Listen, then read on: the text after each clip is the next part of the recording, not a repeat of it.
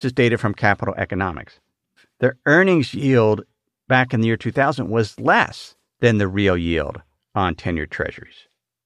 And it seems, if I'm remembering correctly, that back in the internet bubble and the housing bubble, way more people were excited about it.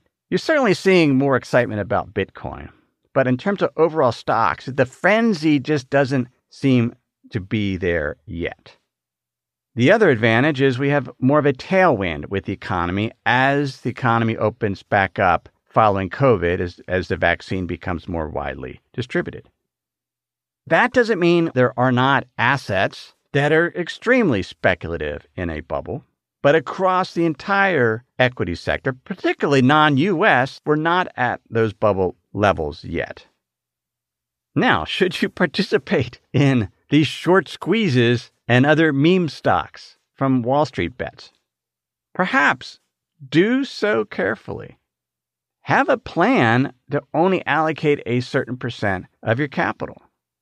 Momentum is a real thing, and the flows is a real thing, but in some ways it's like a rocket ship. You just have to know when to get off. Have in your mind, I'm going to sell at a certain price. And be willing to lose as much as you invest, because things can go backward very, very quickly. John Kenneth Galbraith, the economist, wrote in his 1975 book, The Great Crash of 1929, "It is the nature of a speculative boom that almost anything can collapse it." One of the things that definitely could collapse it is rising interest rates. And this gets to the point that Seth Klarman made in his annual letter, and a topic that we discussed back in episode 315, Are We Being Forced to Buy Stocks? The value of a cash flow generating asset is the present value of its future cash flow, or the value today of its cash flows going out into the future, be it dividends or earnings. In order to take those future cash flows into the present, we apply a discount rate. The discount rate is essentially the same as the expected return. So we take those future cash flows, bring them into the present.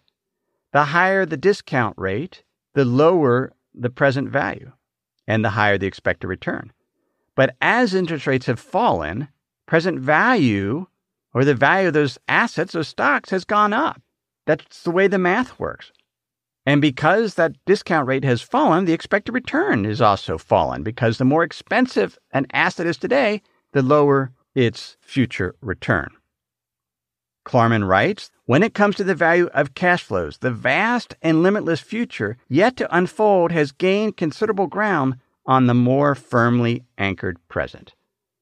It's so tempting to assume a company that's doing well will continue to compound those cash flows at really, really high rates. But often these companies eventually disappoint.